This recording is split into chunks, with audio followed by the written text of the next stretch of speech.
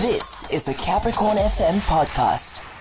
So SAMRO recently celebrated its 60th birthday, and for me, this speaks to just how crucial an entity they are, and that is why I look forward to the upcoming conversation. Go behind the music with SAMRO and learn all about the Southern African Music Rights Organization's role in the music industry.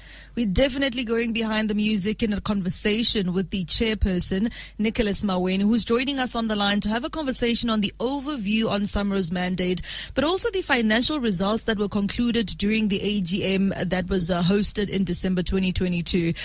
Good morning, Mr. Maweni. Thank you so much for taking the time to join us. How are you doing? Hey, Hlekani, good morning to you as well as to all your listeners. And once again, thank you for having me and, on your show and on the station. Thank you. Sure. So when I read in one of the documents that SAMRO celebrated 60 years, I was like, what? My goodness, this entity has been added.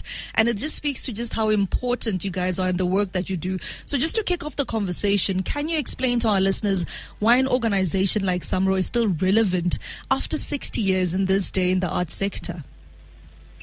Yes, we have been going for just over 60 years, and apparently SAMRO was formed, by the way, from the belly of our national broadcaster, SAIK in those days, or SABC. Yeah. And in the early days of 1961 or something. Okay. And then it only opened its doors, in January, which was in '62.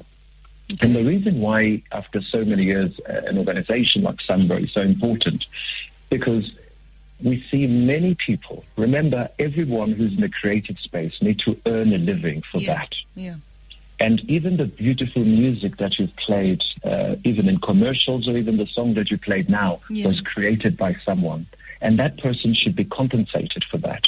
So it is so important that SAMRO, the reason why we exist, we then are the middleman between that creative person as well as yourselves, in this case, who's played music that is being broadcast. And we then facilitate, we come and collect the money from you. First, we license you to give you the permission to play that person's music. Yeah. And then once you play it, we will then collect the revenue, which we call it as royalties. And then we'll take a fee, and then the rest is paid to that creative person. And that's how they make a living for their IP, which is their intellectual property that they've created. Sure. So about 2 to 3 years ago, SAMRO appointed a CEO with the overview to turn around the organization. Can you please paint a picture for us of where SAMRO was then and where it is today, and maybe a scorecard, if you will, of the work done by the previous CEO? So a couple of things. Look, SAMRO has always had a very interesting and a bumpy sort of past and history. Okay. And it's normally sometimes expected to often what I call membership organization. SAMRO is a very interesting business, Hlekani, because we are owned by members. We're not owned by government, by the way. It's a members-owned organization. Mm-hmm. So our creative people, as well as the publishers, so the composers and publishers, own SAMRO. So as part of that, they are then obviously allowed and are entitled to sit on the board. So we appoint composers as well as publishers to sit on the board. So one of the things that we have then done, which you alluded to, was at some stage, people left SAMRO and we're trying to clean up the organization, and we needed a CEO. And I was tasked by the board to go out and find one. Of course, I found someone. It was unfortunate or fortunate for others that it was Mlungu. And I found this guy out in Cape Town, semi-retired, and he was really he used to work for I think the ETV or E News broadcast as the COO. And I asked him, is he willing to join? And he was quite reluctant. He says, look, I'm not the right color, but he says, look, if you're going to support us, we'll do it. He was an experienced person, but needless to say, he agreed to join, and he assisted with the board, with the management at SAMRO to turn around the organization. When I say to turn around, some of the things that we've had, Hlekani, it used to, just in terms of the, we call it the cost to income ratio. That's how much money it costs to collect money. So at SAMRO, it used to cost something like 40 Rand to collect 100 Rand. Sure. Yeah. Okay. To collect 100 Rand, it used to cost 40 Rand. Okay. That's how bad it was. And some of the things that we've done, and it was expensive, there was a lot of processes being flouted, and also there were a lot of infights in the board. I'm sure you must have heard about the issues, about the investments in Dubai, all of those things. So the board put this very, very clear strategy and says, let's optimize the business model. And the second thing, let's find a good way that makes sense to diversify. And also let's bring innovation. And amongst the other things we did put in for the CEO in terms of that was also, please make sure you work yourself out of a job. Find a brilliant COO who's black. Find an amazing CEO who's also black. And that was part of it. And needless to say, when you finish at the end of December, all of those things were in place. We are very proud that at SAMRO we've got even a female or a woman COO, Chief Operating Officer. Her name is Mpho Mafikwe, as well as a recently new appointed CEO. Her name is Nadal. So we're all excited about all these great strides that we've made. Sure. I'd like to sometime during the month also hear where we are in terms of that cost to collection ratio that you spoke about, because it sounds really crazy. It really does. But for now, can you briefly take us through SAMRO's growth strategy for the next 5 years? So there are a couple of things that I've mentioned already that we're going to focus on. One, silly chair, I made this audacious target to the management, in fact, to agreed with the board, who says, hey, we want to be a 1 billion Rand business in terms of collection. That's how much money we must collect from you. That's how much money we must collect from anyone out there, whether they are shebeens or whether they are hotels, or even whether, do I dare say this one, Hlekani, whether they are taxi or transport industry that also plays music. Remember, anyone who plays music to a member of the public must pay. So that's what I'm looking for, is to then say, hey, let's bring, hopefully, at least just about 1 billion by 2025. It's a huge target. And that's one thing that we want to do. And also we want to innovate. In this business, innovation is very, very important. It's important for us to be able to compete in this market. In the olden days, everybody used to have a record label and blah, blah, blah. Now nobody has it. The music industry has really transformed, and we want to make sure that we are at the cutting edge of all of those things that are actually happening in our industry. And of course, we also want to diversify, as I've mentioned to you. Yeah, that's part of our target, and really focus on other things that will assist us towards that 1 billion Rand target. Because the more that we do, the more then are we able to assist and make sure more money is paid to our members.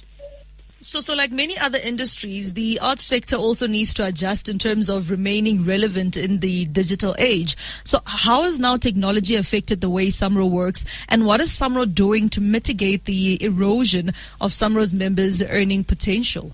So it's an interesting one. I think it's some of the learnings that we can all derive from, the COVID pandemic has been how we all had to leapfrog in technology. Yeah. Because we started seeing a number of people. Remember, many of particularly those who are in the music creative space, they couldn't perform live. Yeah. And so they all ended up having to do shows online. We've now also realized that, hey, it's no longer easy for you to sell CDs or LPs and all of that. People tend to download music. The way in which music is consumed is definitely not the same. Yeah. And many of us can go to a concert online and all of that. So these things have really, really revolutionized the music industry. But somehow we do have found and noticed some of our members, even our very own organizations, the 6-year-old, were still, left behind. One of the things that we've done at SAMRO was then to start implementing a number of innovative things.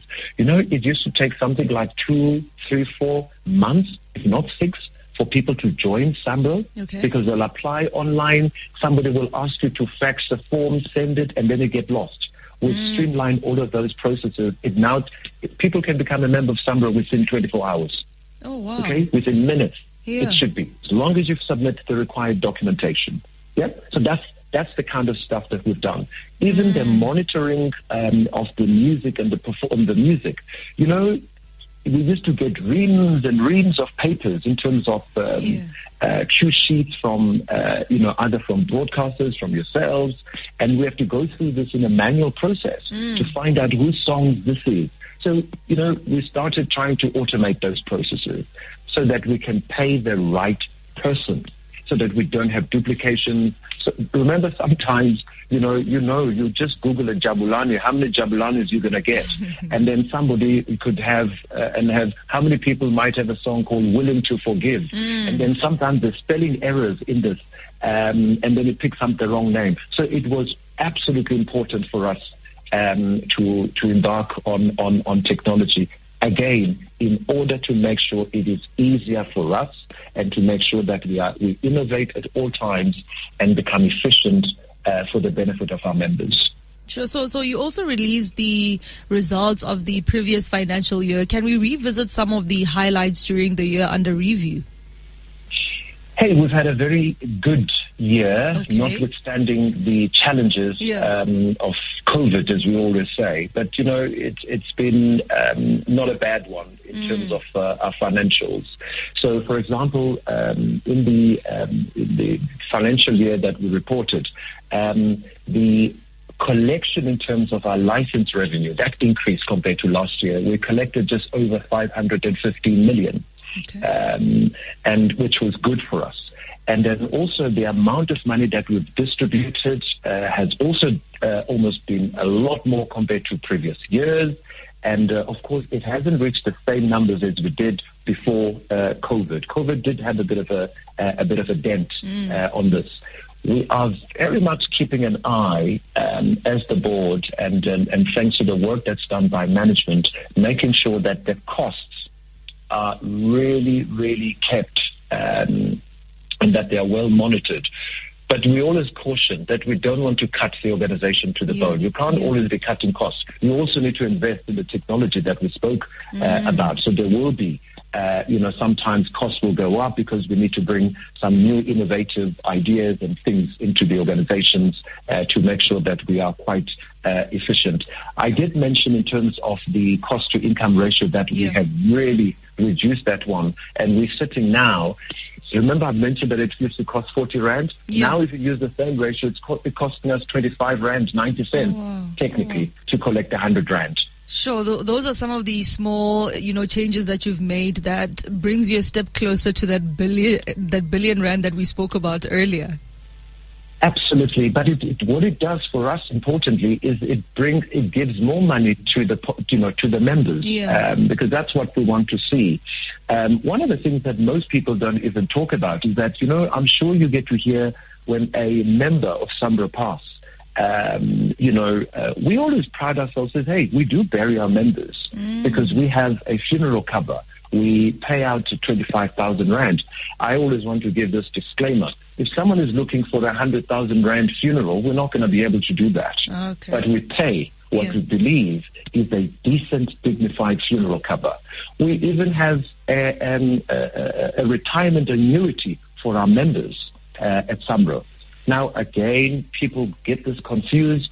Hlekani, we at times, I think we're sitting with a total membership, I'm talking here in Southern Africa, of just over 100,000 members.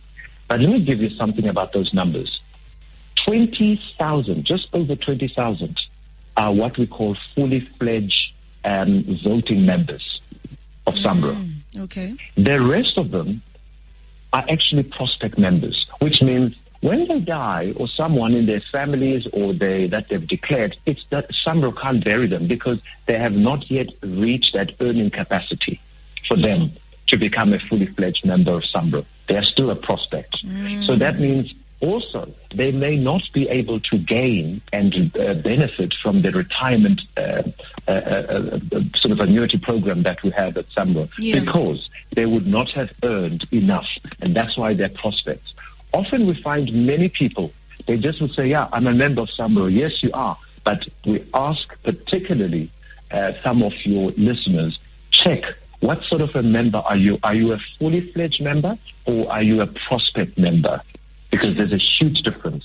If you're a prospect member, it means you have not yet reached that earning potential where you then can claim that. Oh, definitely. I definitely look forward to talking a little bit more about those issues in the coming weeks. And I thoroughly did enjoy the level of information that we received on the conversation today. Mr. Maweni, thank you so much for your time. I really do appreciate it. Thank you very much for having us, and all the best. That was a Capricorn FM podcast. For more podcasts, visit capricornfm.co.za.